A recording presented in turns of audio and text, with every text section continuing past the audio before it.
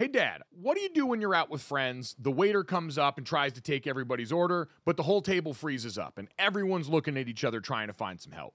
That's a great question. So what should I do?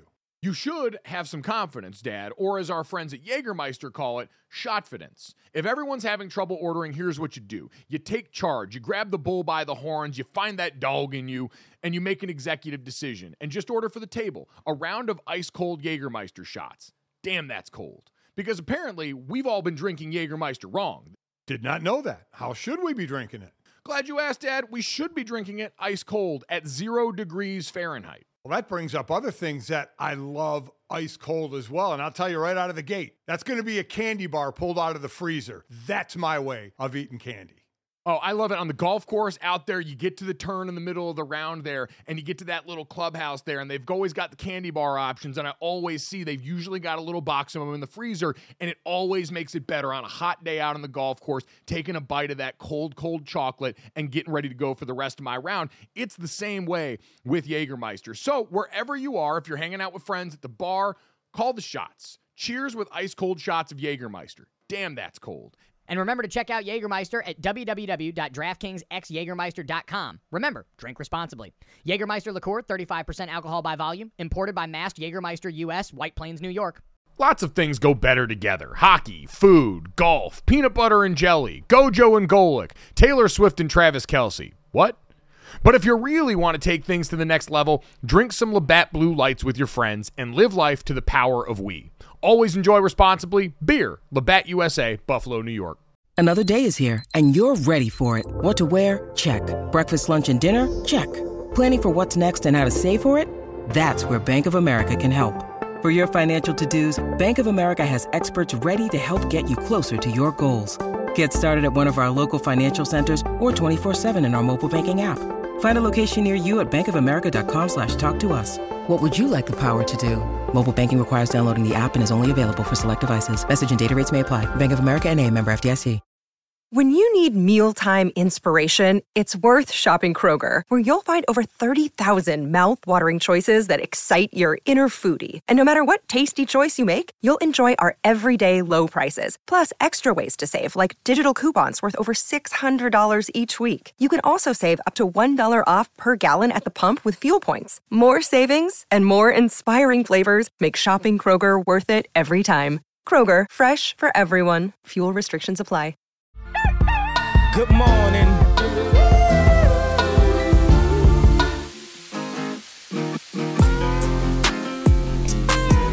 What's up, everybody? Welcome to Gojo with Mike Golic Jr. That's me. With me, as always, Jarrell Sachs is the name you may know him by now, a.k.a. Brandon Newman. What's up, Brandon? Man, they done messed up, Mike. They done put two of America's most wanted in the same motherfucking place at the same time. Is that referring to you and me or you and Jarrell Sachs? That's me and you, Mike. What's your pseudonym?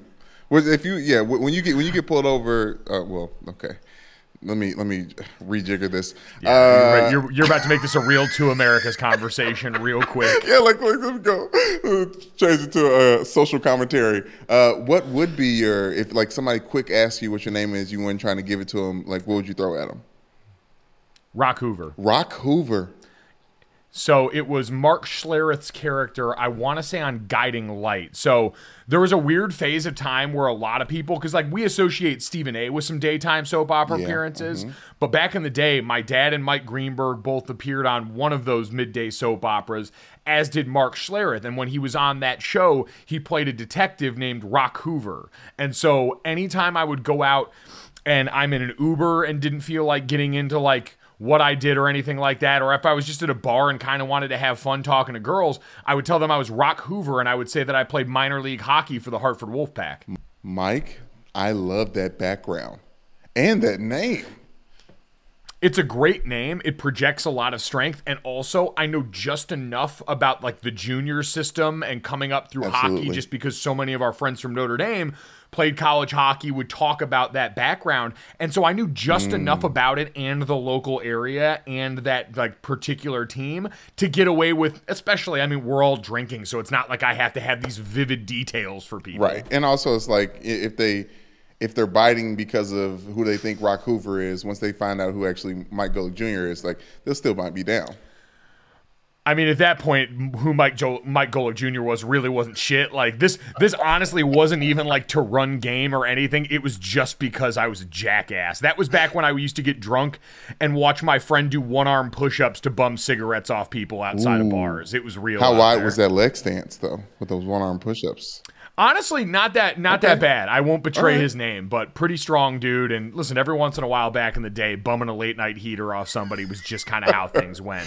Speaking of heaters, we got a great one today here. Stugotz back in the fold. It's been a long time. I realized that as I was sitting down before we taped with Stugotz today from the Dan Le Batard Show with Stugotz and Stupodity, biggest podcast in the world, bigger than Oprah, fresh off his trip to the Hall of Fame with Tony Baselli, which we will hear plenty of backstory about. Stugotz is going to take you into hidden rooms that even he should not have been allowed. And like normally it's, hey, we take people where they can't go. We take, Stugotz will take you inside an experience. He was not supposed to be where he ended up during Hall of Fame weekend with Tony Baselli. And so he's going to take all of us in there on that journey. We're going to talk way more baseball than I anticipated. But Brandon, as I was going down the list of things to talk to Stugotz, I realized it had been probably over a month since we had our buddy back here. So nice to round out the gang again on a Friday. It is. It was nice. It was like a nice lazy river, not in a big resort, probably maybe something like all-inclusive or a very fancy cruise ship. It felt purposeful in a way that we haven't had Stugotz It is. It's before. A very rare, purposeful and Stugotz in the same sentence, a very rare occurrence. And Brandon, it's very fitting that Stugotz is joining us today because boy, oh boy, was it a chaos really last couple of days, especially on NFL internet. Rarely does NFL Twitter rise to the level of its NBA peer a lot of times, but it's been in its bag lately. And I was amazed by this, Brandon. So before we get to the Golden Goose, we just watched last night your Baltimore Ravens play in their first preseason game against the Tennessee Titans. Yep. Got a good look at some of the rookies out there early on here. Our guy Kyle Hamilton from Notre Dame. Yes. They were playing across the way from Malik Willis, who we talked about yesterday with Rowan Foster. But one of the other players in the Baltimore Ravens, the safety named Tony Jefferson. And Tony Jefferson came out with one of the more wild admissions that we have seen in quite some time that took the internet by storm. Last night, the safety, who I believe is, 7-8 years into his NFL career, he's been in the league for quite a while. Yeah, he's one of those guys that name was one thing, and they were there long enough that now they're a senior or second. Like, yes, that's right. He's the second. Yes, they have a child along the way. He tweeted out, "I can't even lie. I stopped wearing my glasses years ago. And that might have been the dumbest thing I've ever done. I can see so much clearer and farther with my glasses. It's wild." He said he last wore glasses and contacts in college when he was at Oklahoma. Since then, he's been wearing nothing. He even tweeted and said, "I've just been going out there all regular." Just raw dogging it Brandon, with his eyes. I mean, God bless him. This to me is a lot like what we dealt with Kyler Murray, where he tried to play it off as like, it's disrespectful to me and my peers to think that I could go out there and play the way I have without studying tape and needing this clause and thinking I'm playing Call of Duty all the time. Like, no, it's impressive if you've been going out and balling the way you have and getting yourself a loaded contract while still giving most of your time to video games. Much in the same way, I'm like, people are talking about the plays Tony Jefferson could have made. He stuck around this long, basically out there seeing shapes and colors like a newborn baby. That's incredible. It's not shapes and colors, Mike. As someone who just got glasses for the first time last April, or is it 2 Aprils ago? I'm new to glasses as well, and I was appalled by how much I couldn't see. It's just one of those things. It's like if you can see better, you don't really think about it because it's like think about the have-nots and think about what you can't have. But once you get that clear vision, but like once you get that 2020, he knew though. But like you don't. He had 2020. like, you know that, like, the doctor, like, at that point in time in Oklahoma, when he was at Oklahoma, it's like, he's like, yeah, they're telling you to eat your vegetables, but you haven't in a year and you're fine. You know what I mean? Like, you're a top athlete. So it's one of those things like, yeah, of course, I might need glasses when I'm driving at night, you know, so the lines don't blur too much, but I don't really need them. I haven't even thought about that. Like, he wasn't wearing them in normal life either. Was he out there just a danger to society on the road too? I mean, apparently like, so. Brandon, I hear what you're saying about, like, confidence in being a high-level athlete, but there's differences to this. Like, look at knee braces, for an example. Okay. The NFL, in college, they mandate a lot of offensive and defensive linemen wear knee braces. In the NFL, that's not required, and most guys ditch them because they're incredible high-level athletes. They want to go out there and move freely. They want to get the uptick in speed because every little bit counts at that level. This is actively hurting you. This is going and putting knee braces on and then maybe untying one of your shoes badly, walking into the game on purpose, and yet somehow still balling long enough to be a veteran in this league. I mean, listen, he was an undrafted free agent out of Oklahoma. He may have gotten drafted if he had glasses. To think about him as a safety, and all it is what you see.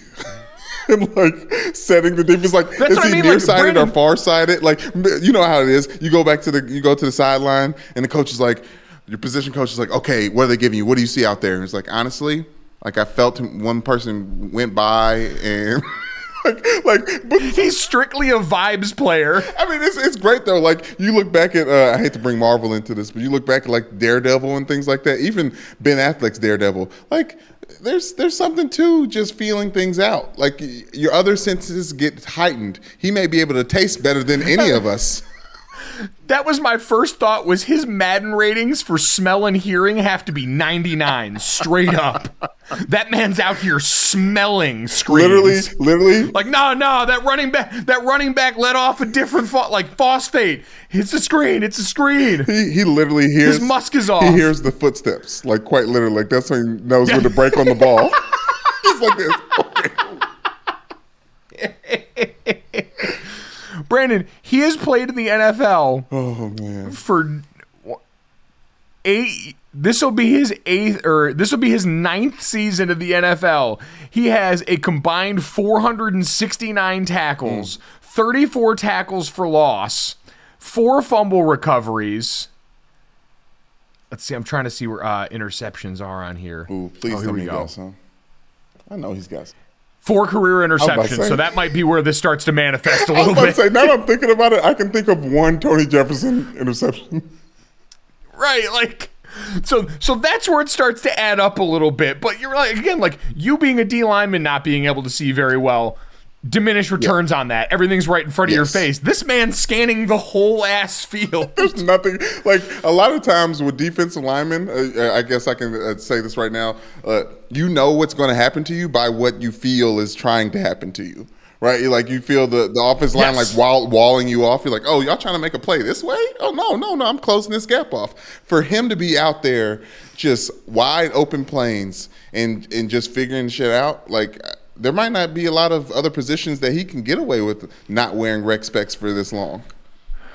Bro, honestly, like you said, with his other senses, the form they have to be in right now that he's popping contacts in, it's a wrap. Yeah. Like, I don't know if I'm going to have to check DraftKings and see if we can bet odds that Tony Jefferson makes the Pro Bowl, or like what his defensive player of the year odds were.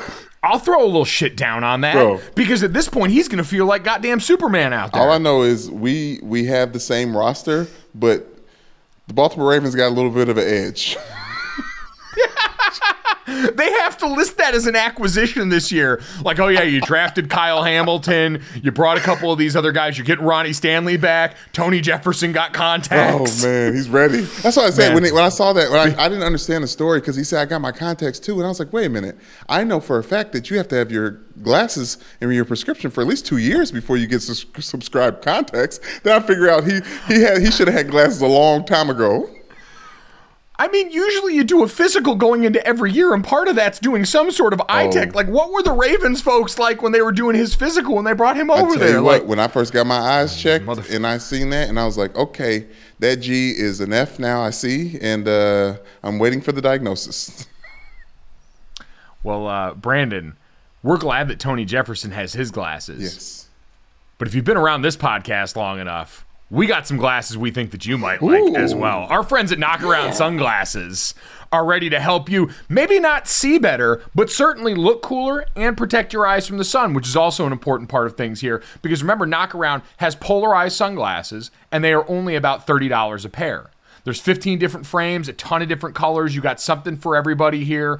You can customize pretty much every part of this thing. The front, the arms, the lenses, the logo color. There's over 1 billion different possible combinations in the Knockaround custom shop. You can count on Knockaround to protect your eyes. I'm sure even Tony Jefferson, who wasn't wearing glasses or contacts, probably rocks sunglasses, and he would look and feel even better with some Knockarounds on. So remember, lightweight, great clarity, rubber nose, so no slip, slide, or bounce. Knockaround sunglasses are high-quality, polarized sunglasses at a truly affordable price. Check out their huge range of shades at knockaround.com. Brandon? The next thing that needs to happen is somebody needs to introduce Tony Jefferson into polarized lenses. Because right? he's listen, he's got a lot of stuff to learn. I can legitimately say this. Was blind, but now he sees. Yes. But Brandon, he was not the weirdest bit of NFL news of the day. The wild ride we went on with Antonio Brown in the last, I don't know how many hours, was a journey. So if anyone missed it, Antonio Brown. You have to read it, Mike. You have to read it. Former NFL wide receiver at this point. He hasn't technically retired, but his laundry list of on and off the field transgressions should be enough to keep him away from most rosters at this point. Antonio Brown tweeted out yesterday with the caption, "Sincerely AB," a graphic. And it said, quote, my biggest regret in my career doesn't involve calling my GM a cracker or showing up to the Raiders camp late in a hot air balloon with frozen feet or throwing rocks at that UPS driver, and it definitely doesn't involve taking my shirt off and doing a victory lap around the Jet Stadium mid-game while throwing up deuces. My biggest regret is that I'll never get to see me, Antonio Brown, play live. Sure, I can watch the game afterwards, but I can't imagine what that was like for you all to see something like that. Like watching the Beatles or Jesus perform at Red Rocks. Antonio Brown on his biggest regret. I mean, where's the live, Mike? First and foremost, Jesus at Red Rocks would be an incredible set. Because there's one thing I know about JC after he was flipping tables in the temple. Jesus moshes. Like, Jesus will get in there and mix it up. He'll throw bows. He's not afraid to get down and dirty. That man has been in the trenches since day one. So he would absolutely mosh. That much I can guarantee. Yes, obviously Jesus would, but that mashup, and I know everybody loves everybody. Jackie Moon got that from Jesus. So, I'm interested in how he can work with the Beatles. I feel like they have their dynamic. They have their certain way of doing things. You know, I don't see that mix going well. I mean, Jesus also rolls with a bit of a posse. Like, you're going to deal with 12 anytime you got JC on there. Yeah. So I would be very curious what genre Jesus would most want to, like, work his way into. He feels like an indie rock guy. He does. That's just because of the hair and just because y'all Americans think he's white. I mean, it's because we whitewash Jesus. Yeah. I'm thinking he might. I just, you know, I would like to see him do some like not Modest Mouse, was Dead Mouse, and who's the guys that? Oh, you want Jesus to do an EDM? Yeah, like set. Walking on the Dream. Who's those people that do Walking on the Dream? One more time. I don't know, but you want him to basically be like, oh yeah. Celebrate. Music's got me feeling so free. Pharrell does stuff with him. Who is it? What's the name of that band? Daft Punk. I think Jesus would do some Daft Punk stuff, just some like Avicii, like vibes. Honestly, like Jesus would be an incredible DJ. That's what he is, just a DJ. Well, and as many people pointed out, like, you gotta wait around for the encore with JC. Ooh. Love the idea of Jesus leaving the stage and then all of a sudden you just hear over the loudspeakers the sound of a boulder grinding as it's rolled past the opening. Okay. And then Jesus walks out of here. As much as I love this bit, it's getting too sacrilegious for me, and I would love to talk about AB's dumbass. Listen, At some point, once he added JC to the dais next to the Beatles, sacrilege goes out the window, and we're allowed to build a set list that Jesus would be proud of, all right? Fair. Judas is over there pulling out wires and shit. Oh, man. The amount of sabotage that Judas would have. Oh, man. He probably started the Yoko Ono stuff. Anyway, okay. AB, Antonio Brown, who I thought once this news started trending, Mike, not this news, when his name popped up, I was like, oh, shit, he finally is retiring. Signed with an... Oh, I thought you were going to say signed with another team. No, it's sincerely AB. That doesn't sound like a moniker or like a sign-off for I'm continuing to play. And then you read the words. And I don't know if he used to blog. I know he raps. He thinks he raps, so he knows how to grab people's attention. But that first line, Mike, it wasn't when he called the GM a cracker. That wasn't his biggest regret. And then you're like, okay, I am listening. What else you got? So, Brandon, do you want the bad news now? Sure. So, while we all agree, Antonio Brown reposted this online. It apparently came from an account called The Sports Memery and was a satirical quote that popped up on Instagram like 3 days ago. And he just clipped it and put it out on Twitter. Now, the biggest testament to Antonio Brown is we all believed this is some shit that he would say. And in my heart of hearts, because he reposted it, I'm taking that as a cosign and that he believes all this stuff. And so it's still technically an Antonio Brown quote. But for the sake of journalistic integrity, this was a meme. This was apparently a fake quote that popped up on Instagram that he used out here. So he can't take the writing cred necessarily. I saw when I was looking at the meme, Mike, and we did our recreation on Gojo's page. Recapping your biggest regrets, and you're a fucking genius. I love it. I noticed a little thing on AB's shirt, and I was like, is he working with a meme company? Oh, I didn't even see that. It's on the jersey. The what? It's like a little watermark. It's like the meme, the watermark of the handle for at the Sports Memory. I saw the Sports Memory, and I was like, oh, maybe he's working with a team like. They're aggregating his actual thoughts and turning them into graphics. But you're right. Now I realize this was a joke. This was a ha-ha by AB. Man, you know what?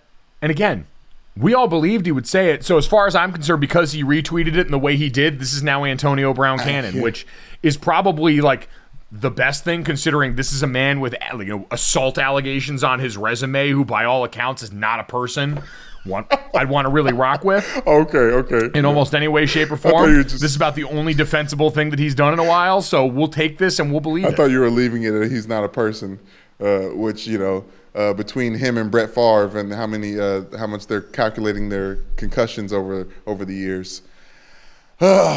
Yeah. Two people whose word I'm not inclined to take on most matters, Brett Favre and Antonio Brown, but we'll let that one simmer. And again, if you don't want to ruin Santa Claus for the kids, you can stop before you hear the news that it was a meme that AB stole from the internet. I don't want to ruin Christmas for anyone going into the weekend, but I do have something that will keep your weekend rolling in the white spot.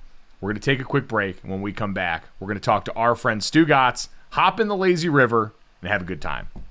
Growing up playing sports, I learned really quickly that how you do the little things is how you're going to do everything. That's why coaches always harped on us about having our hand behind the line on sprints or picking up our locker, because that was going to directly translate to critical moments on the field, making sure we're lined up right, taking the right steps so we can go out there and execute and win ball games. Small actions can have big benefits, just like how taking care of your gut can support your entire body's health.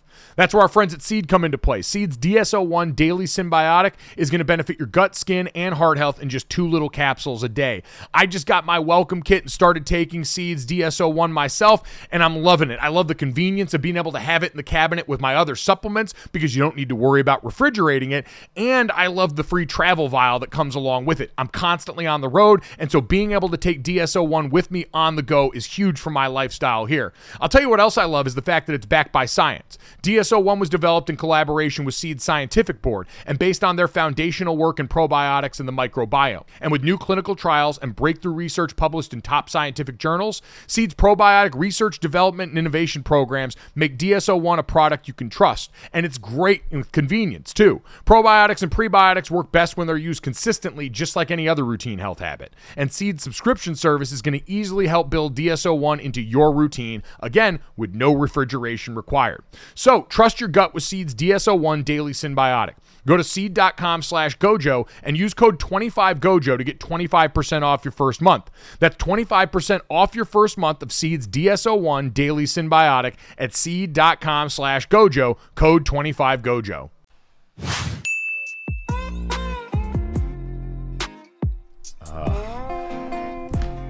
Hello, gents. Man, Stugotz, I was going down like all a list of things that we're like, oh man, what do we want to talk to Stugotz about? And I was like, man, I just realized how long it's been since we've had you on here. It's been a few weeks. I'm pissed at you guys. I mean, but I love you. I've noticed that Brandon has upgraded his studios, which is very nice. An odd kind of Ravens color vibe to it. And I apologize that I'm a little late today because Mike knows this. My team never gets 5-time Pro Bowlers at left tackle. I tell you. Me and Mikey A were celebrating. So that's what was going on, okay? It's amazing. Your former first-round pick, unfortunately, goes down with injury, and you end up with one of, I think I saw this stat, Stugotz, there's like 25 offensive linemen in NFL history with over 200 starts, and you now have one of them playing tackle for you. Yeah, we never have one of those guys, ever. I want to say thank you to Becton. I mean, the B in Becton stands for bust. How about that? And the B in Brown stands for Hall of Fame bust. I mean, this is amazing. I mean, Mike, how do we listen? We get an injury that the Jets normally get, okay? Tackle, second year in a row he's been out. We drafted him. It feels like a waste of a draft pick. And the Jets, maybe it's a new era for the Jets where we lose Becton but stumble into a guy who's way better. I mean, Stugotz, this offseason we found out your quarterback's apparently out here banging moms, so you guys have a quarterback that everyone likes, and now you have a future Hall of Fame left tackle. Yeah, it means 0-16. That's what it means. It all adds up to 0-16, Mike. So finding out that Zach Wilson, everyone's saying Zach had that dog in him when they thought he was out there going after one of his mom's friends. That didn't make you any more confident in what he can become as a Jets quarterback. No, it made me the most confident I've ever been in a Jet quarterback in my entire life. That's what it did.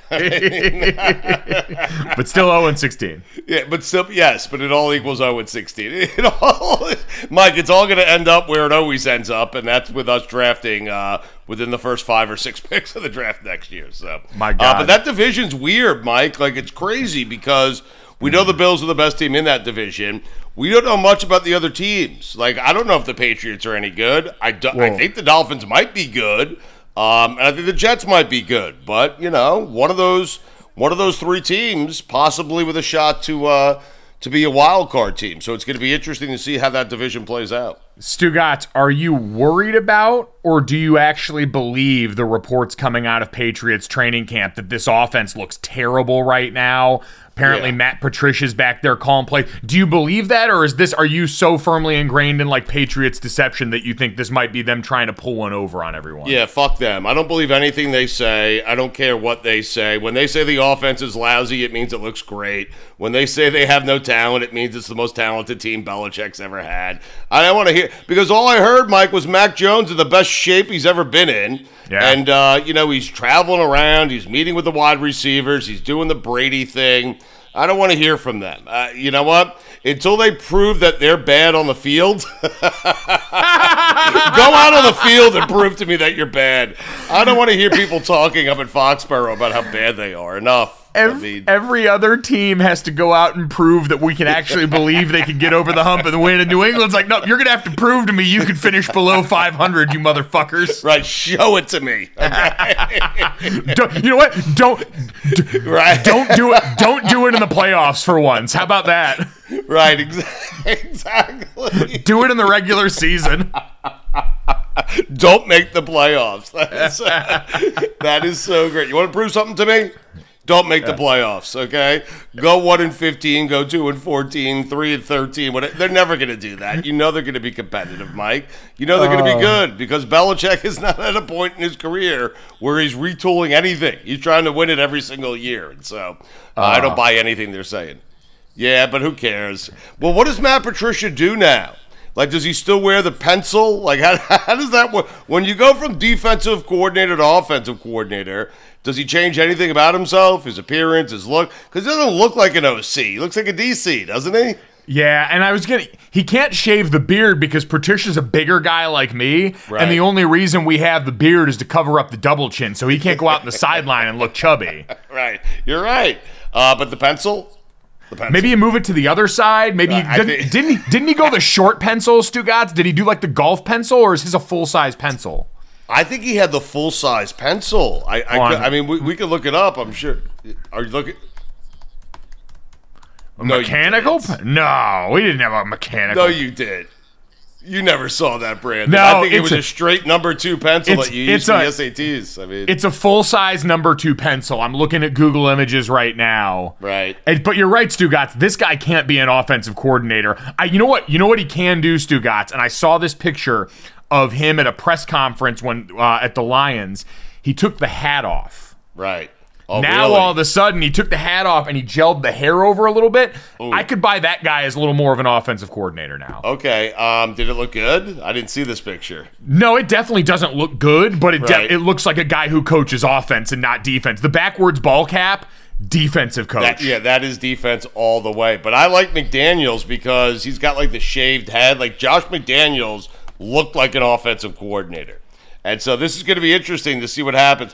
I don't like Mike. How do you both feel about that? Because Patricia's never really called offensive plays before. Like Belichick's going to be the guy doing it, isn't he? I mean, I feel like they're doing that weird thing where they don't name an offensive coordinator. Exactly. Like doing we the all Patriot thing. Right. It's like the clever deception thing, so they can try and make defenses have to think more about who's play calling. Like it's Matt Patricia calling plays probably, and that should light up any defense's Christmas tree because I have no idea what that guy's going to be as an offensive coordinator. Like, has he ever done that?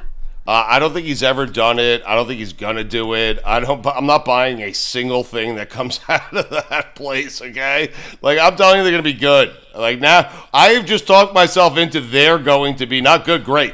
Okay. Wow. All right. You know what? I will say here, Matt Patricia was the New England Patriots offensive assistant in 2004.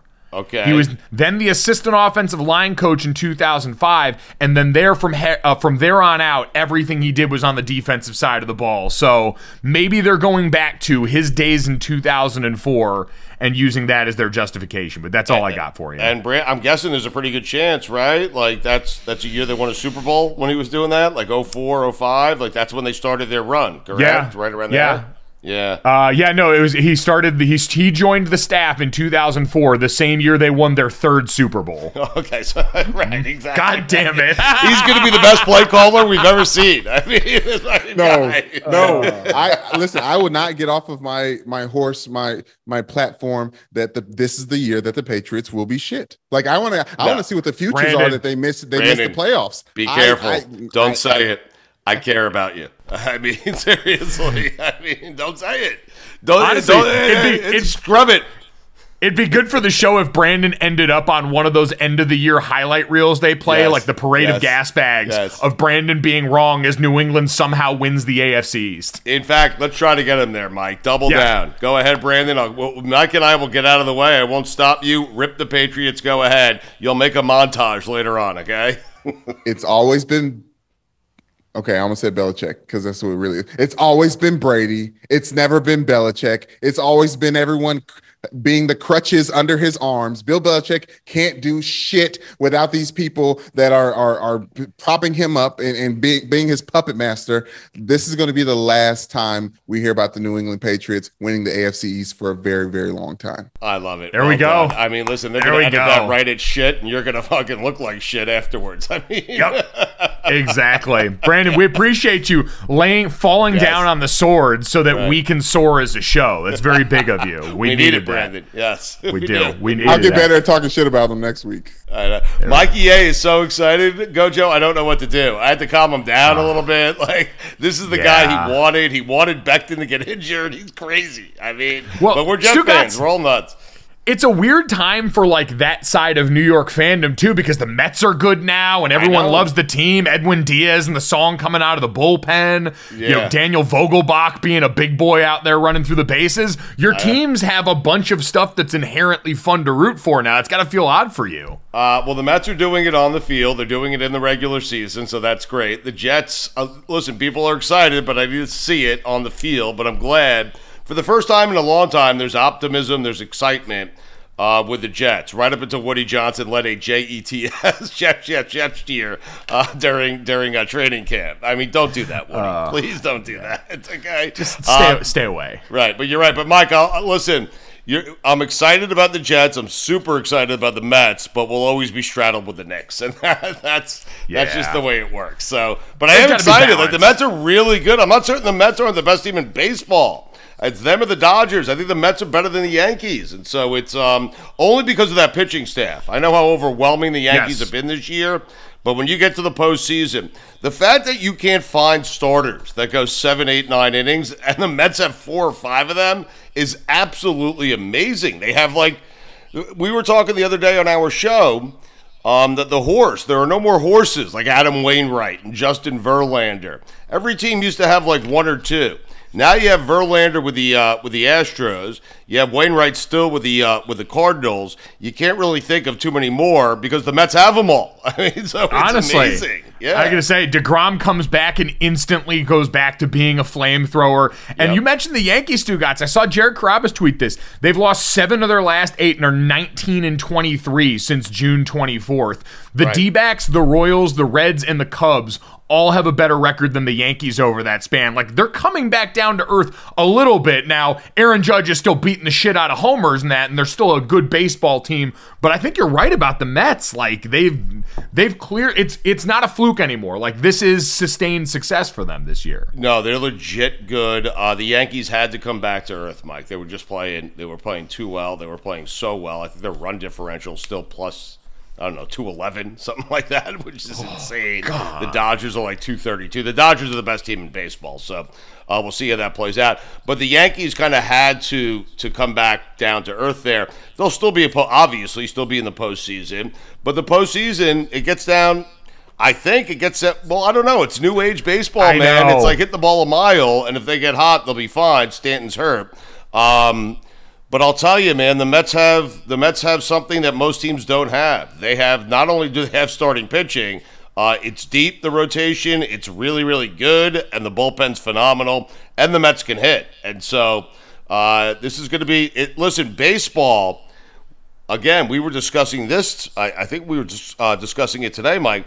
Baseball's kind of back where you have the right teams in the right markets that are really, really good, with the exception of Boston, I guess. But both the New York teams are good. You got 2 teams in Southern California, the Padres and the Dodgers, who are really, really good.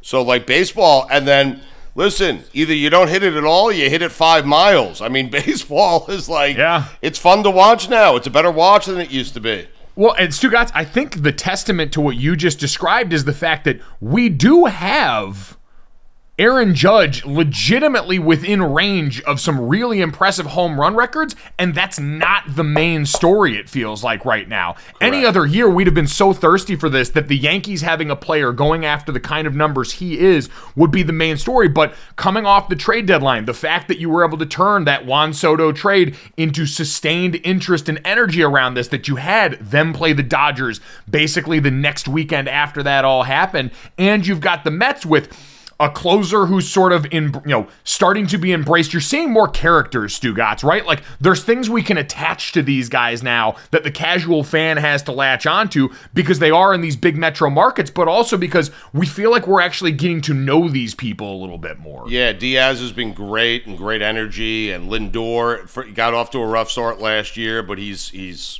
having a monster season this year. But the fans are having fun. Yeah. Like, the fans are enjoying these teams. And I'm not just talking about the Mets. I'm talking about the Yankees. I'm talking about the Dodgers. I'm talking about the Astros. Like, and the Astros, they're still there. Right. Like, it's amazing how well run that organization is. But baseball's got the right teams in the right markets being good all at the right time. And it's become fun again. The games go quicker. And Rob Manfred, listen, he put the home run derby into the All-Star game. Man. There might be a Magic at bat soon. I mean, this is like, baseball is back. Rob Manfred, confirmed Levitard show listener still, even Yes. after all this time, apparently still dropping in to steal ideas from you guys. Yes, he is. Brandon, you were going to say something about baseball. I saw you light up. I was going to say the stories are the hottest that they've ever been, though, as well. Like, talking about the Yankees, outside of Aaron Judge chasing 50 home runs, you got Joey Gallo striking out record number of times and then getting traded, and the change of scenery being great for him and the Dodgers. We knew that was probably going to happen, but I think right now the storylines leading up to the playoffs are kind of crescendoing at the perfect time. So Gallo hit a 3-run homer for the Dodgers because that's what he does, okay? He either strikes out 1,000 times or he hits a 3-run dong, okay, which is fun. I knew that Mike makes a great point, though, because any other year, I knew there would be a day and a time where I would be upset with Sammy Sosa and Mark McGwire, because I don't blame Bonds. All Bonds was trying to do was say, hey, you think those guys are good on steroids? Wait until you get a load of this, okay? Like, you think they're good, okay? I'm going to take some and see what I do, okay? So I'm not mad at Bonds because Sosa McGwire started this. Had they not had that season, what Aaron Judge is doing right now, forget about the NFL, forget about college football starting in a couple of weeks, forget about the big Notre Dame opener. This would be the biggest story by far in sports. Aaron Rodgers chasing down Roger Maris for the home run record. But Sosa McGwire stripped us of all of that. It was fun in the moment, but I was thinking to myself in the moment, hey, this is fantastic, but one day I'm going to be mad at both these guys, and that day has arrived. It's today. Okay? Sosa and McGwire are like porn. It's fun in the moment, and then you look back after, and you're like, oh, God, what just happened? Yeah, exactly. Why aren't I enjoying this Aaron Judge shit? Oh, because of those two idiots. I mean, oh. But it's fun, man. Like, baseball. Oh my God, I can't believe we're talking baseball. It was Stugotz of all the I don't ways think I've ever talked baseball with Mike before. Not once, Stugotz, in all the years we've known each other, we spent meaningful time on air talking about baseball. This baseball is truly back. If our dumbasses have somehow found our way to this, it really is. The thing that confuses me. And Mike, here's the other thing. You have all like these guys I grew up watching, all their sons play now, which is also pretty fun, right? Like, man, people don't realize Tatis's dad was like a really good Major League Baseball player, and the Blue Jays seem to have all of them. Like, yes, the Blue Jays are the all-dad team. Right, and they could be a wild card team, and they're a fun team to watch. And so it's just a lot of fun, man. I'm looking at the standings right now. You have the Mets, you have the Braves, you have the Cardinals. I mean, you have all the teams that you would want to be good, with the exception of two, the Cubs and the Red Sox. But other than that, man, baseball is headed towards an epic postseason here. It's gonna be fun, man. It is gonna be fun. It's ironic that this comes the day after. I had a dream last night that I was interviewing the Kentucky quarterback Will Levis, and I was like, my God, if there was any sign that I needed football to start badly, it was the fact that I was interviewing Kentucky quarterbacks in my dreams. I have no idea. Why? I have no idea why, Stugotz. But why that quarterback? Why that school? Why? I have so many questions. He may be fresh on your mind after we found out that he puts mayo in his coffee. Oh, that might be it. That's now we know why. Yeah, it's definitely. I asked the question; it was answered by Brandon. And mayo. I mean, it's a fair point. Forget the coffee, just mayo. Mike loves mayo. I mean, wait. The NBA playoffs are heating up, and so is the action at DraftKings Sportsbook, an official sports betting partner of the NBA. With same-game parlays, live betting, odds boosts, and so much more, don't miss out as the NBA postseason winds down. And if you're new to DraftKings, you gotta check this out. New customers can bet $5 to get $150 in bonus bets instantly. Download the DraftKings Sportsbook app now and use code GOJO. That's code GOJO for new customers to get $150 in bonus bets when you bet just $5. Only on DraftKings. The crown is yours. Gambling problem? Call 1-800-GAMBLER. Or in West Virginia, visit www.1800gambler.net. In New York, call 877-8-HOPE-NY or text HOPE-NY. That's 467-369. In Connecticut, help is available for problem gambling. Call 888-789-7777 or visit ccpg.org. Please play responsibly. On behalf of Boot Hill Casino and Resort in Kansas, 21 plus, age varies by jurisdiction, void in Ontario, bonus bets expire 168 hours after issuance. See dkng.co/bball for eligibility and deposit restrictions, terms, and responsible gaming resources. Stugotz, when you jumped on here, you said you were pissed at us. Were you pissed at us because you hadn't been on in a while, or was there something else that we missed? Oh, no, just because I hadn't been, I had the whole thing set up with Joe Tess. I asked him to come on today. It was not a good day. And listen, I understand life gets in the way, okay? It's fine. I'm very busy right now. Going to dead shows. Okay? Yeah.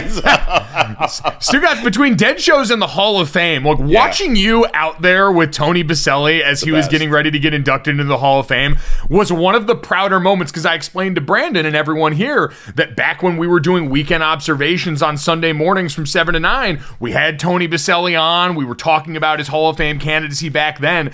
And so to see you next to the Khan family while he was going up and making his speech was as proud as I've been of you in our friendship. Well, thank you, Mike. I followed through with something, finally. I mean, I told Baselli, listen, you and I go in together, and we went in together. I mean, it was glorious. The people in Sioux Falls have to be furious. They hate me. I mean, wait, Stugotz, in all seriousness, though, like, how was it? Because I heard Trey Wingo for years talk about how much he loves Canton and loves going to cover the Hall of Fame. What was that like? Was that your first time out there for that event? It was my first time out there. I had a blast, Mike. Mike, you've never been? I've never been. Okay, so Brandon, you've never been? I've been to Canton, but not for the Hall of Fame. Okay, well, why? Yeah, what? Oh, I went for the Hall of Fame, but not for the Hall of Fame. Oh, okay. Like induction. Because Canton's an odd place. Like me and Schefter were talking about this, where like you're both in heaven and hell at the same time. Okay, you're in football heaven and everything else hell, and everything else is hell. Exactly.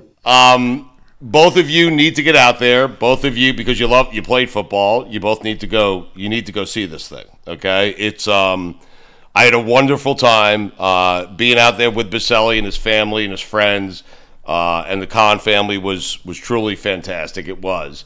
And so some interesting stuff there, Mike. It's just outside of the obvious, the history of the game, all the greats.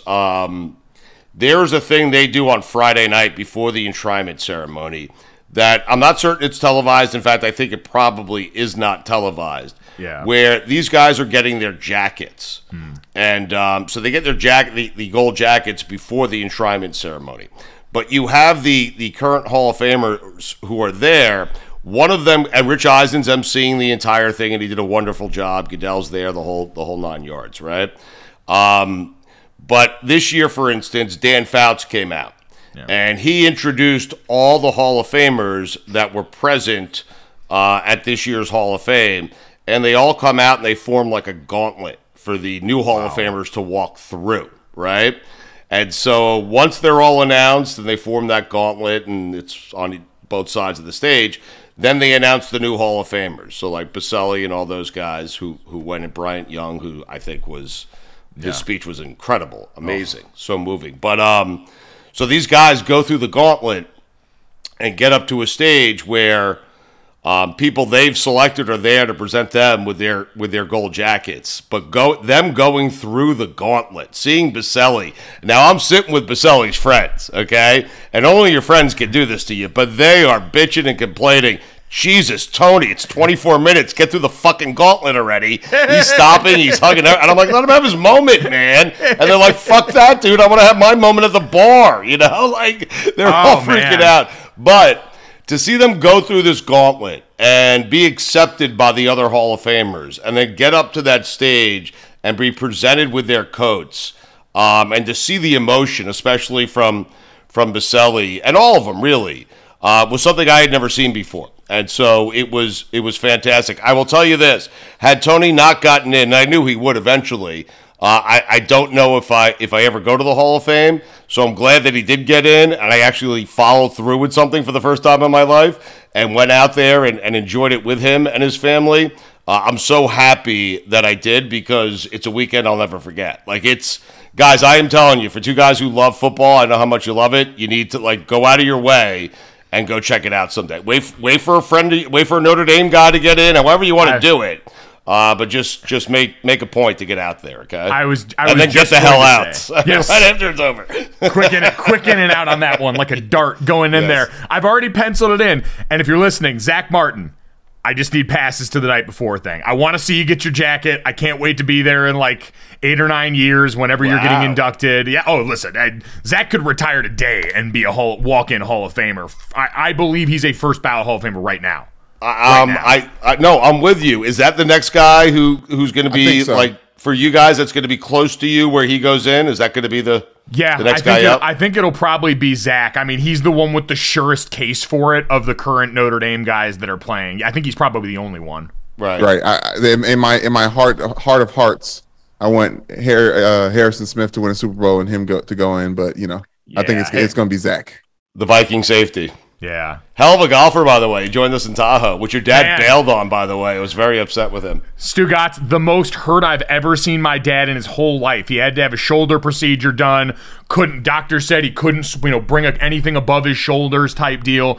That was as sad and defeated, because my dad has looked forward to Tahoe for so long, and now he's worried about getting the invite back for next year, really wants to go. So however we need to grease the wheels for that one, I won't need to get him a Father's Day present for the rest of my life if I can somehow link myself to him being invited to Tahoe next year. I have secured a spot for your dad next year. He is fine. Everyone at NBC understood. Shit happens. But I have secured your dad's spot for next year. I'm trying to get you in, Mike. That's what I'm trying to do. Yes, I want you to be in there. So it was funny, Mike. You'll really appreciate what the hell happened with Baselli. First off, the Khan family. Let me address that. I am friends with Tony Khan. Tony Khan comes on our show all the time. Tony Khan does many, many things. AEW wrestling, the Jaguars, of course. But he owns the agency that manages the dead, right? So, like, oh god, damn. He owns an agency called Activist, and they represent the dead. They represent Dead and Company. So, I love Tony Khan, and the party at the Khan's house afterwards for Baselli was like, holy shit, first class, man, like crazy.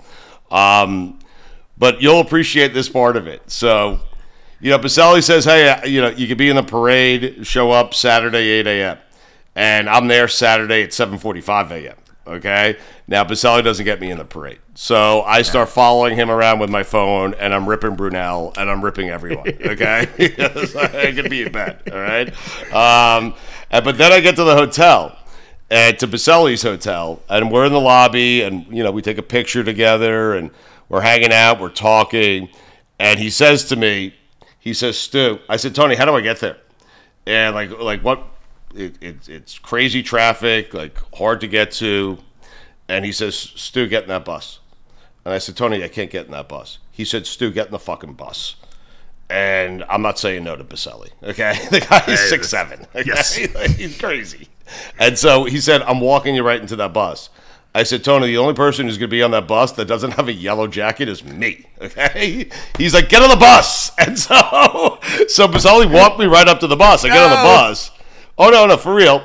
It's a bus full of Hall of Famers. Jerry Rice is on it. Tony Gonzalez is on it. Like, it's crazy, right? Oh, my God. But then we get to the stadium, and I don't know what to do once I get off the bus. I'm in a bus that has a police caravan of Hall of Famers. Mike, there were cops surrounding the bus. Like, they were taking us right to, like, the VIP entrance of the stadium. And so I have learned over time, act like you've been there, or at least look like you deserve to be there, right? Yep. Don't ask any questions. So the bus pulls up. And I confidently stride off the bus, okay, because I'm lined up behind Hall of Famers. I actually figured out a way to sandwich my way into the Hall of Famers in the front of the bus and the Hall of Famers in the back of the bus, right? so I can be covered a little bit. And I just, with my head down, just keep walking. Yep. Okay, I'm following the gold jackets. Okay, like I just keep walking in a sea of gold jackets. Yeah, and every of the fans are taking pictures and I heard someone blurt out, "Who the hell is that guy?" Right? And I just kept walking. And where do I end up? I end up in a room that I swear to you, I am not supposed to be in. Okay, like I'm not supposed to be in the gold jacket room before the Hall of Fame enshrinement ceremony. Yet I find myself in that room. And I don't know what to do because the only person in that room that does not have a gold jacket on. In fact, I had a sloppy, dirty Masters hat on, okay? And a backpack. That was my favorite part about the weekend. I thought, man, I wonder if Stugotz is going to buy some Hall of Fame gear, and I see every video is just you in the Masters hat. Yes, I didn't buy a thing. So I get in this room. Again, I'm not supposed to be in this room. Now, I haven't released these videos yet, but I'm going to. Because the first one is me discussing with the phone very low. I don't want to hold it up. I don't want to be a distraction. I don't want to get kicked out of the room now that I'm in the room. This is the room so everyone knows. When they announce the Hall of Famers before the enshrinement ceremony, they walk out of that room, they walk through this tunnel, they announce them, they give their credentials, and then those guys walk up on stage, right? And so I'm in that room, and I'm taking videos like, I'm not supposed to be in this room. Oh, my God, Zonka's to my right eating a hot dog. Oh, my God, there's Tony Gonzalez. Oh, my God, there's so-and-so, there's so-and-so. Bob Kraft was in that room. He was the only other guy without a gold jacket that was in the room. Wow. And so I'm filming, and I'm panicked, and I hit stop. And then I start recording again. Like once I know I'm accepted and comfortable and not going to be kicked out of the room, and the way I knew that was when Michael Irvin walks in and he gives you a gigantic bear hug and he starts yelling your name. Everyone stopped looking at me, and they're like, okay, he's with Irvin, he's good. Like, he's with a playmaker, he is good. So I got to a place where I'm so comfortable that I walk around the entire room. I'm interviewing everyone. I'm eating hot dogs. I had a quesadilla. I mean, it was unbelievable. I start talking to Bobby Kraft. I mean, Bobby. You only eat a quesadilla when you're comfortable. Oh, that's when I got comfortable. And so I have those videos that I'm going to start sending out here. The Michael Irvin files is what they should be dubbed. I can't. That's amazing because Stugotz, when I think of a person who's like more comfortable in any setting, I always think of you. And so to know that Michael Irvin is basically like Stugotz, I think it's fair to say if you had been a Hall of Fame football player, you would have been Michael Irvin. No doubt about it. Yes, the playmaker. Yes. But I was sweating out for like 15 minutes because Irvin's doing NFL Network. And so I'm in this room and Michael's not there. But and I'm starting to sense like people are like, hey, who is this guy? He's holding up a camera. What is he doing? What's happening? LT is like looking at me. I'm like, freaking out. Right. That would have scared anyone else into putting down the camera. If LT looks over at you. Right. So I will tell you, the guy who made me a little bit more, like, got me to a somewhat comfortable place before Irvin came in was Ted Hendricks, okay, the Stork. Okay. And we had a Miami connection because he played at UM. And so, but once Michael Irvin walked in, like everyone, not only did everyone they looked at me differently. It went from what the fuck is this guy doing here to who the fuck is this guy? now Michael Irvin loves him. No. Oh man, Mike, name a Hall of Famer that if he likes you, he gives you a bear hug, where you're going to earn more credibility in that room than Michael Irvin. Like that's the guy you want, right? Yeah, he's the captain of the Hall of Fame room. Yeah, true. I vote for Ray Lewis with my background, but Ray wasn't there. I mean, of the guys that were there, that was the guy that I wanted.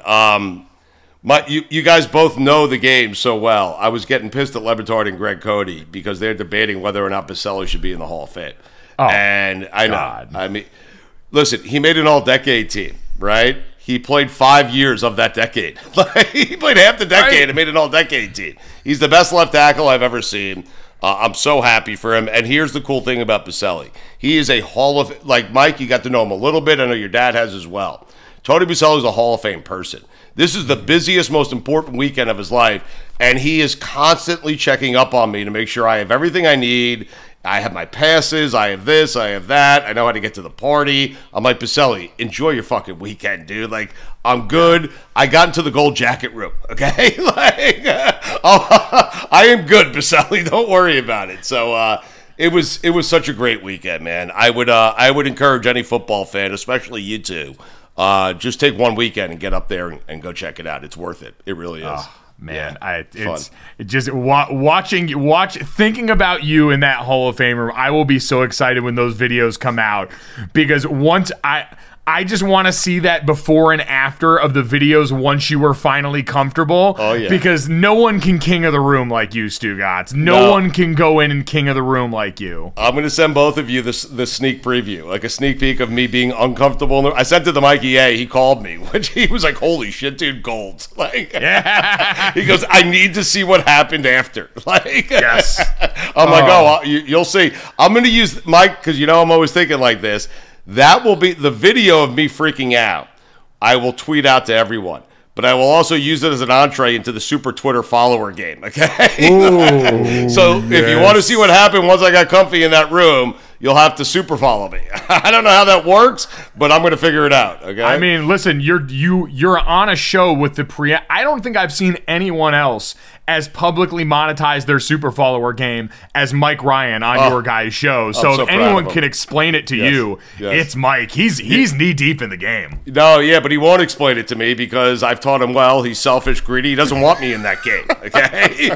Mike is enjoying the game to himself. He's like, listen, you're getting older and you can't figure out technology, and that works out to my benefit. And so, wow. But I will get to it, and Mike has encouraged me to do it. I just got to figure out how to do it and find the time to do it. But I'll get to it. Guys, go to the Hall of Fame. You'll love it. Like it's one of the coolest things I've ever seen. Hey, listen, it took me a while to find a Jet in there. I had to go all the way back to like 83, and I found like Namath. I think it was Namath in there, who I'm not even certain he belongs in there. So I mean, how about that? Talk about hot takes. I mean, Namath was overrated. I'm sorry. Hey, that guy's living off a guarantee. That's all. You'll be able to go there with Dwayne Brown. I might. Hopefully Zach Wilson. Then I'm really onto something, Oh, my God. I know. Be incredible. Curtis Martin, I guess. But I view him as a Patriot, Yeah, that one's tough. There's a couple of guys like that just, wouldn't feel right. No doubt. Yeah. What do you guys make of the whole Aaron Rodgers out, like the LSD, like all of that? Because, Mike, the only reason I asked that, it's really an entree into, like, people in the NFL you would most want to see tripping on acid. Right, yeah. That's guys you would want to do psychedelics with in the NFL. Man, I tell you what, and I know you guys have him on the show all the time. Yeah. Ricky Williams has to be like a proud parent right now, watching this all explode through the NFL, because he would have been the undisputed number one answer of a guy you'd want to do psychedelics with. So ahead of his time, man. Like he really was. He has to be frustrated right now. Like, Jesus Christ, man. I've been telling everyone this for fucking decades. It'd be unreal. I'm trying to think of current players though, because Ricky I was thinking coaches, like I would want to see Mike Tomlin, like, because all of a sudden it would go from defending every blade of grass to Tomlin like, hey, let's really look at every blade of grass. No, Stugotz, you know who I want to see do ayahuasca and compete with their inner child? And you guys can appreciate this because the whole nation is getting to see now Man Campbell, your guys' beloved Man Campbell, on the Hard Knock stage. Could you imagine that dude doing like freaking ayahuasca or LSD? I think you won the game. Yes. It didn't even dawn on me that's probably, like we were talking about this the other day. I think Lou Holtz is someone I'd like to see on acid. Absolutely. Could you imagine going back in time to the college football show and having Mark May and Lou Holtz both do acid before they would debate at night on ESPN? If they start doing an OnlyFans with acid with our greatest sports fans our leaders, oh my God, Skip and Stephen A on acid on OnlyFans, amazing. I mean, right? Only acid. ESPN, right? Somehow we got the Tom Coughlin on acid. Like, oh man, I need to see like the super serious guys. Like that's who I'd want to see. Yeah. Like Tomlin, Coughlin, guys like that who are super serious. Yeah, exactly. Yes. who are super serious, and all of a sudden you see them like you can't control yourself. It's like, man. Oh man! Yeah. I got the wheels turning. I'm so down the rabbit hole because Aaron Rodgers was the most obvious choice. Like he had been trending towards this for a while. It's been amazing, Stugotz, to watch like the Aaron Rodgers that used to come on with you guys all the time that Dan lusted over for so long. We went through the COVID stuff last year where he became really hard to deal with, and now he's back doing stuff like this where it's like, man, like I wanna enjoy this because he does so many things that, like you said, normal quarterbacks especially would not be out here doing.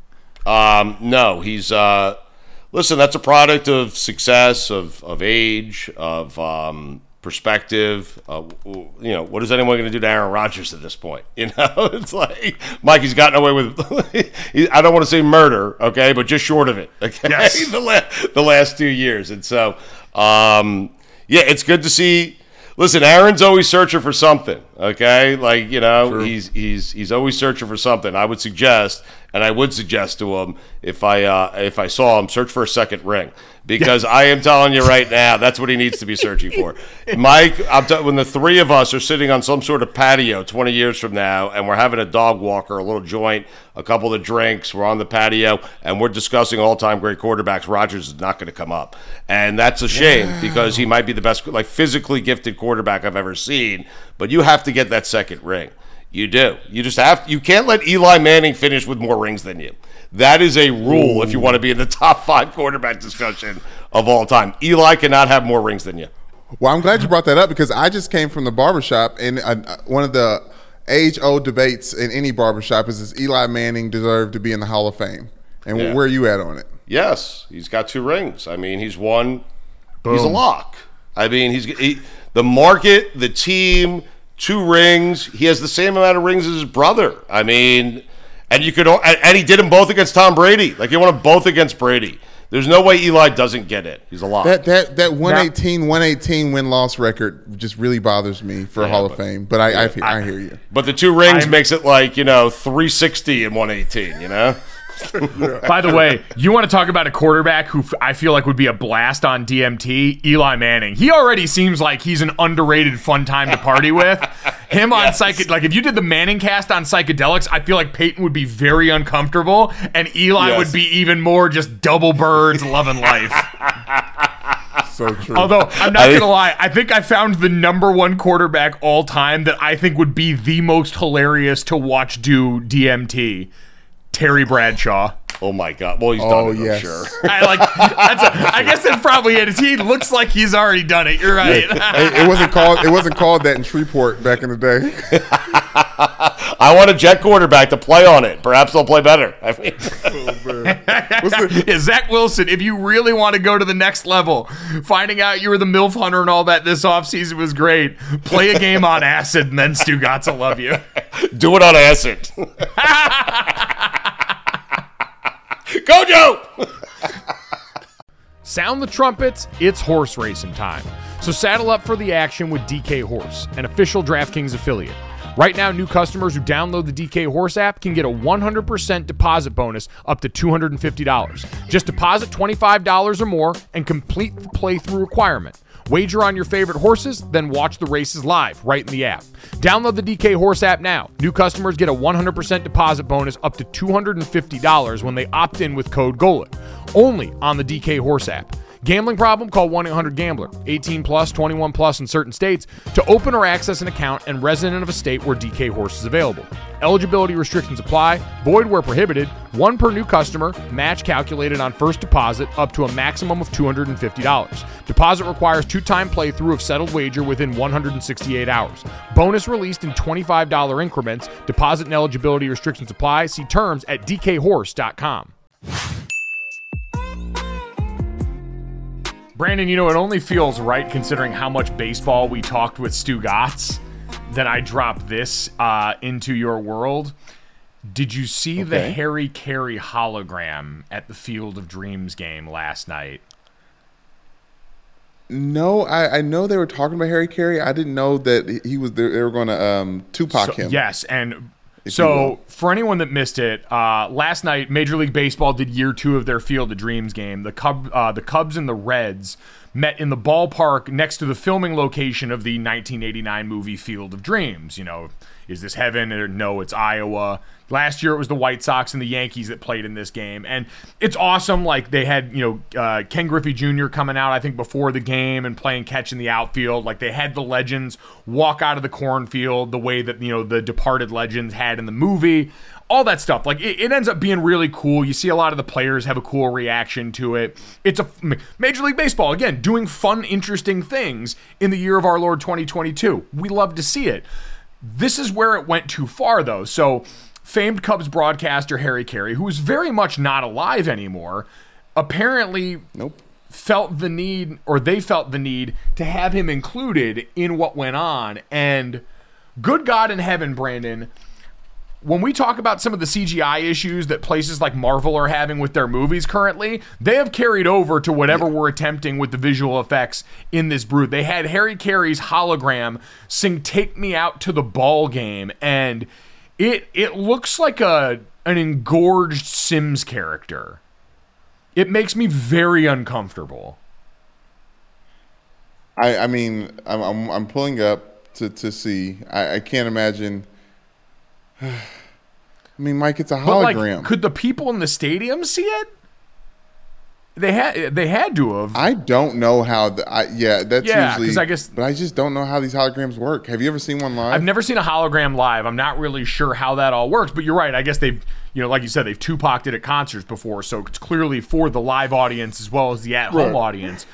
But I don't know, man. And honestly, I am actually, the more I look at it, I'm actually thankful that it looks that shitty.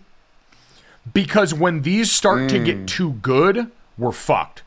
Yeah. We've already got the Boston Dynamics robots with guns on their backs. I don't need these holograms getting any better than they are right now. Leave those in the movies. Leave those there. I don't know, Mike. I think I'm ready for the turn for when they start getting real. But like I think Westworld is telling us the best way possible that at some point in time we have to leave the AI alone. You would think at some point we'll hopefully be smart enough to do that, but not now and not when it comes to Major League Baseball. So you know what? Again, I applaud Major League Baseball for trying stuff and to try and do young, different things here, even though it's actually really bringing back a really old person to sing this. But again, A for effort, maybe like a C- for execution on this. But Brandon, before we get to our favorite part of the show here, you know who gets an A for execution and effort? Our friends at Dr. Emil Nutrition. Dr. Emil Nutrition is a proud sponsor of the show. We appreciate their support. Support the people that support us, and especially when they want to help you live a healthy lifestyle. Not just someday, but every day.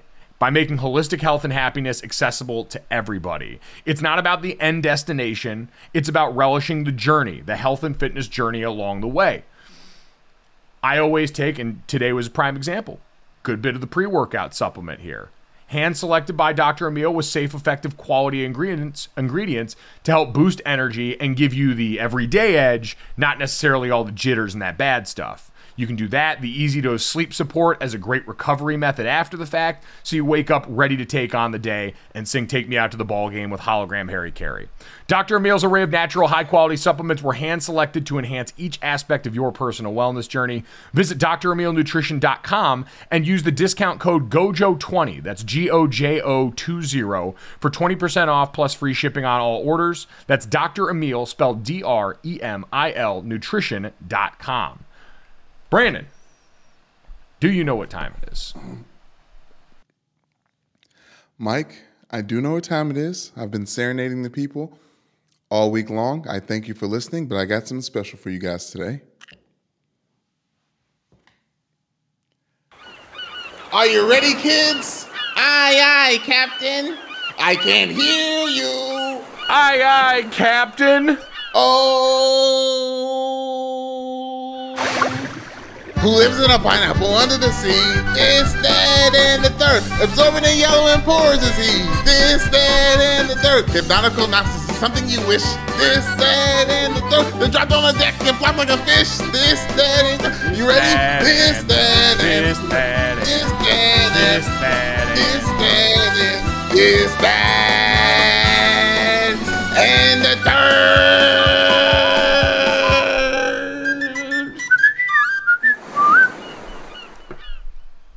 What an end of the week. God. Brandon, I know I've said this to you many times, many ways. We are truly blessed. Yes, you have, and I hate you every time, even though we are. We are indeed. And Brandon, let's start off with this. The NBA made an announcement. The legendary number 6, worn by the late Bill Russell, will now be retired league-wide starting this next season in honor of his passing. Now, starting in the 2022-23 season, no NBA team will be allowed to issue number 6 to any player. Players who are currently wearing it, and there are believed to be, according to Basketball Reference, 25 players, including LeBron James, Kristaps Porzingis, Alex Caruso, Montrezl Harrell, and Lou Williams, who all wear the number 6. Players who are currently wearing it may continue to do so, which feels like a LeBron clause in this. Normally, I think in other circumstances, people will be forced to give up the number. I will be curious to see if LeBron James thinks about changing it at all for the upcoming season, because say what you want about him, he is someone who I think appreciates the history of basketball and tends to pay homage to a lot of the greats that came before. So I wouldn't be stunned, but at this point, he'll be allowed to wear it if he wants to. I think he'll wear it for one more season. This last season, he was itching to get rid of that 23 to Anthony Davis. It made me sick. Most lame thing I've ever seen LeBron James do. But now that he is rocking the 6, obviously tied to high school and Miami. I like to see him do the Kevin Durant thing, you know. The Lord rest on the 7th day, or just like one over Jordan. Like he's got to do something, but I don't know what it's going to be. It will be very interesting. This is, by the way, Bill Russell, the first player in NBA history to have his number retired league-wide. Players are also going to wear a commemorative patch on their right shoulder of their jerseys during the upcoming season, and every court will have a shamrock-shaped logo with Russell's number 6 on the sideline near the scorer's table. So the NBA is certainly rolling it out for one of their all-time greats in a way that definitely feels very, very appropriate. Brandon, from one all-time great to another, let's get to that. Some news out of the NFL that I think is interesting, and when I first heard it, I thought it had the potential to be something a little more. Reading into it now, Tom Brady will be away from the team, the Tampa Bay Buccaneers, to deal with some personal things for an undisclosed amount of time. Now, head coach Todd Bowles said he believes with a great deal that Tom Brady will be ready to go by week 1. But this is the quote from Todd Bowles. He said, "This is something we talked about before training camp started. We allotted this time because he wanted to get in and get chemistry with the guys and go through 2 weeks of training camp, knowing he wasn't going to play for the first 2 games. He didn't want to take reps away from Blaine Gabbert, Kyle Trask, as well as Ryan Griffin going into these next 2 games, knowing this is something he needs to handle." Bowles said, again, pretty high level of confidence that Brady will be the starting quarterback week 1. So, yeah, this is interesting, Brandon. Certainly your first thought goes to you hope everything's okay with his family, with his parents, with anyone that could potentially be, suffering from something that would require, personal attention like that. Hearing this from Todd Bowles, that this was something they planned on, I think should ease any of the conspiracy theories that may have popped up around this, because if there's anyone that can miss the preseason, Lord knows it's Tom Brady.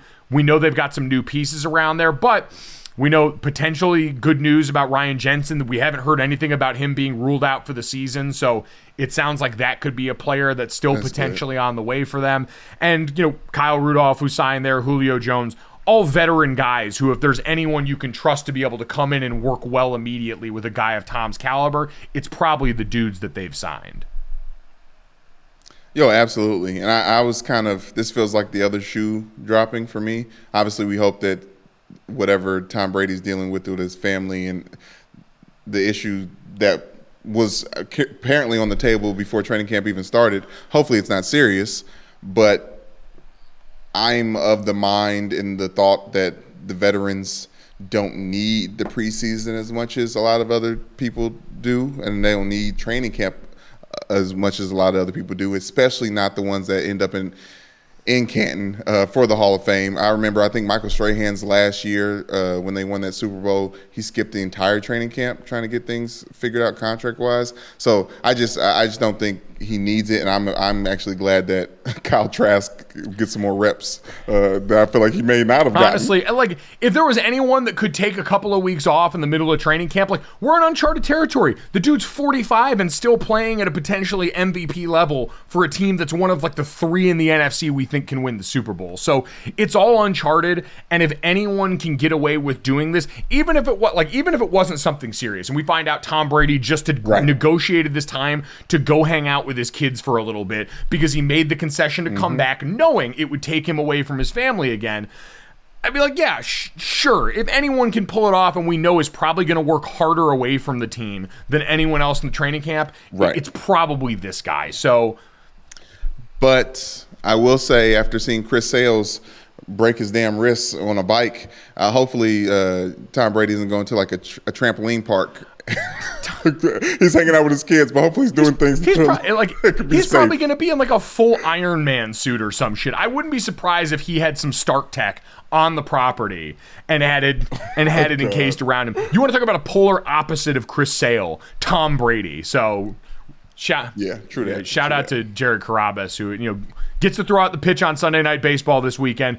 Very excited for him. Hope that numbs the pain of what this Red Sox season has become for him. We saw it firsthand when we were all out in Los Angeles together. But, Brandon, let's go from Jared's home to your home, because we got some interesting stuff going on around the Kentucky athletic programs. So, Kentucky basketball coach John Calipari did a interview with The Athletic and basically demanded that the school give his basketball program a new facility. He said, quote, "The state deserves that. Everybody should be behind this. Our administration. Look, our baseball facility might be the nicest in the country, and I'm happy about that. Our football facility, we spent $200 million. Soccer, unbelievable. Now the track, I love it. And now I'd say the administration should be like, we're doing this. How about the state? If this is the University of Kentucky and it's the basketball program for the state, which it is, how about the state says, we're in, we're going to invest? I'll tell you right now, Anthony Davis gave $350,000 on a text to me for flood relief. Do you know what our former players would do? They just got to see it. What is it? So that's the next challenge we have." He went on to say, "This is a basketball school, and it's always been that. Alabama's a football school. So is Georgia. I mean, they are. No disrespect to our football team. I hope they win 10 games and go to bowls.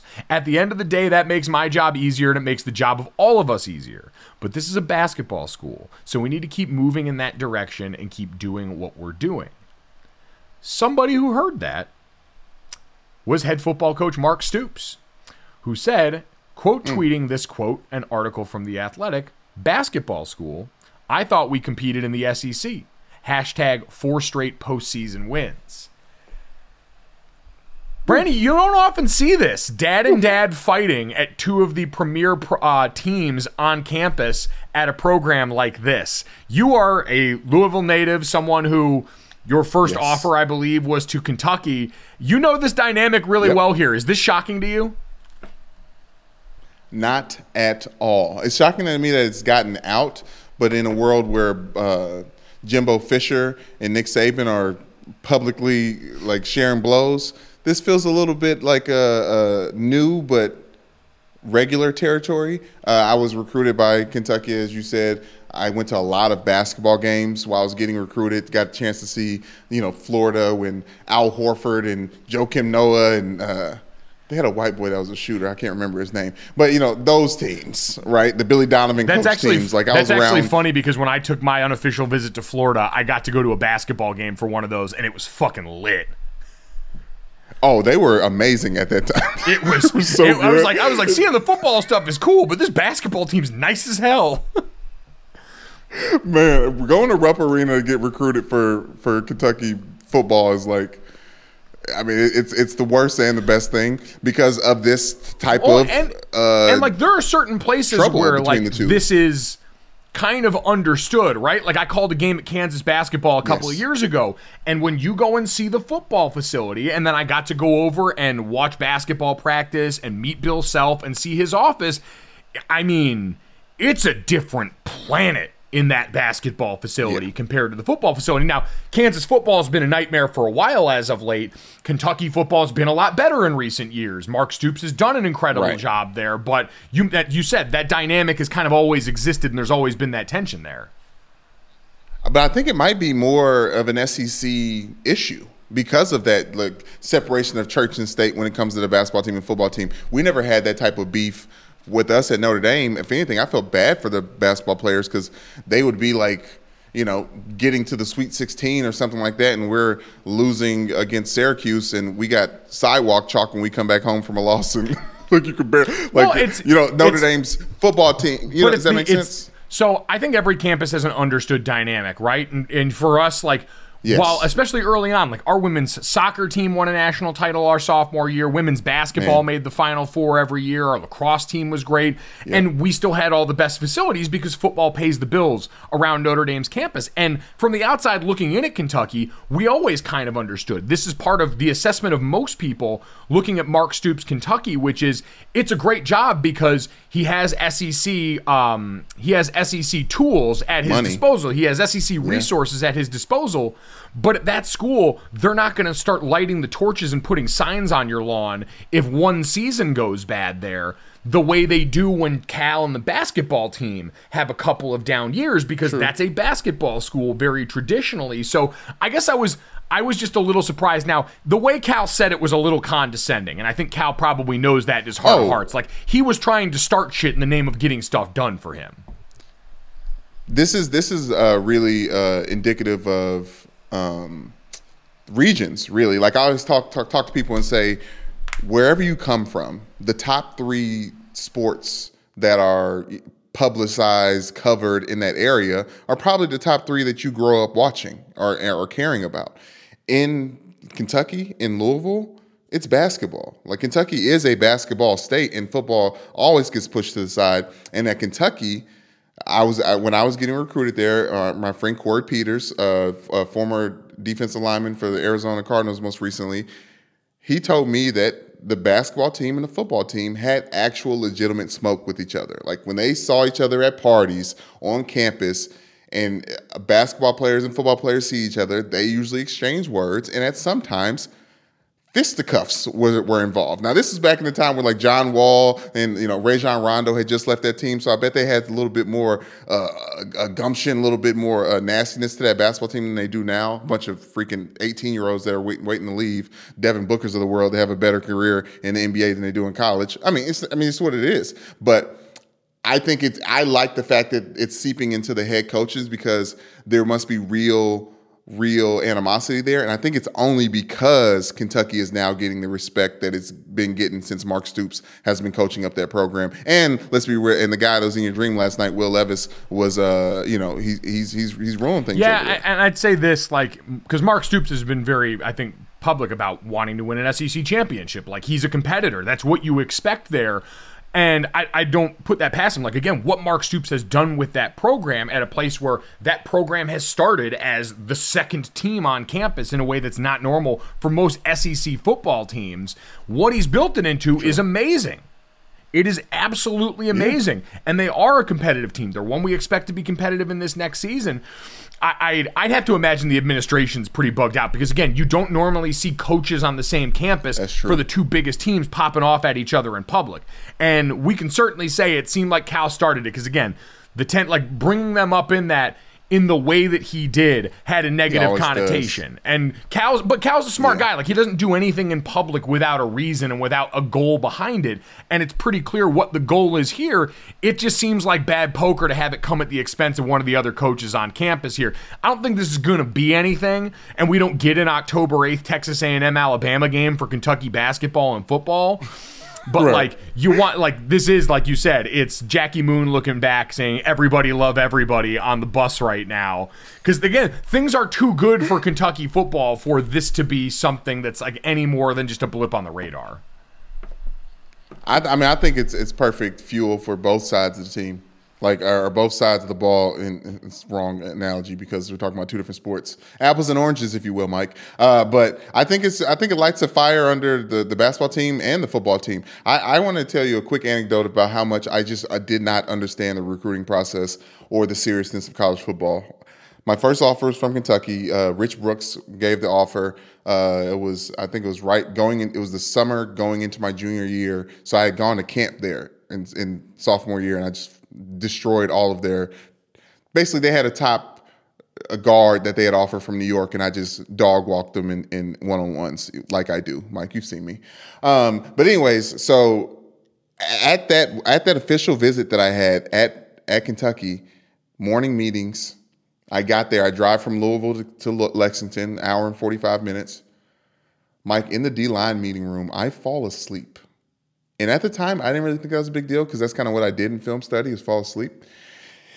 Until one of the starting three technique, Myron Pryor, actually he was the nose. Myron Pryor, he's like, "Coach, your recruit over here asleep." And I pop up. And he just asked me to stand up or stand outside, and I'd stand up, and everyone's laughing at me, and I didn't really think it was that big of a deal. Now that I'm thinking about it, Mike, if we had a fucking recruit fall asleep Brandon, that is the wildest shit. During meetings, it's so disrespectful. Yes. Like, I would this guy can't come to this team now. Oh my God. Brandon, non-compete. completely. I'd have taken back the offer. Bro, you just sleep talent and in the whatnot. meeting. But still. But Bro, honestly, it's hard to sleep. It's hard to stay awake This anyways. makes so much more sense now, having known you for as long as I have, because we used to sit in class and we'd have these lecture classes after morning workouts that are in cold, dark rooms. And I'd be sitting there with a couple of my teammates in the film and television classes that me and Brandon were in. And you'd see all of a sudden, you'd just look over and we'd start videotaping because Brandon, sure as shit, we're like 10 feet from our teacher, would just be sitting there falling asleep. And I will never forget, as long as I live, one day Brandon's just sitting there and his head's just forward in his chair and he's mouth open, just kind of like sawing logs. And then all of a sudden, it is dead silent in class while the teacher's going over to like the projector or the computer. And all you hear is Brandon just go, "Huh?"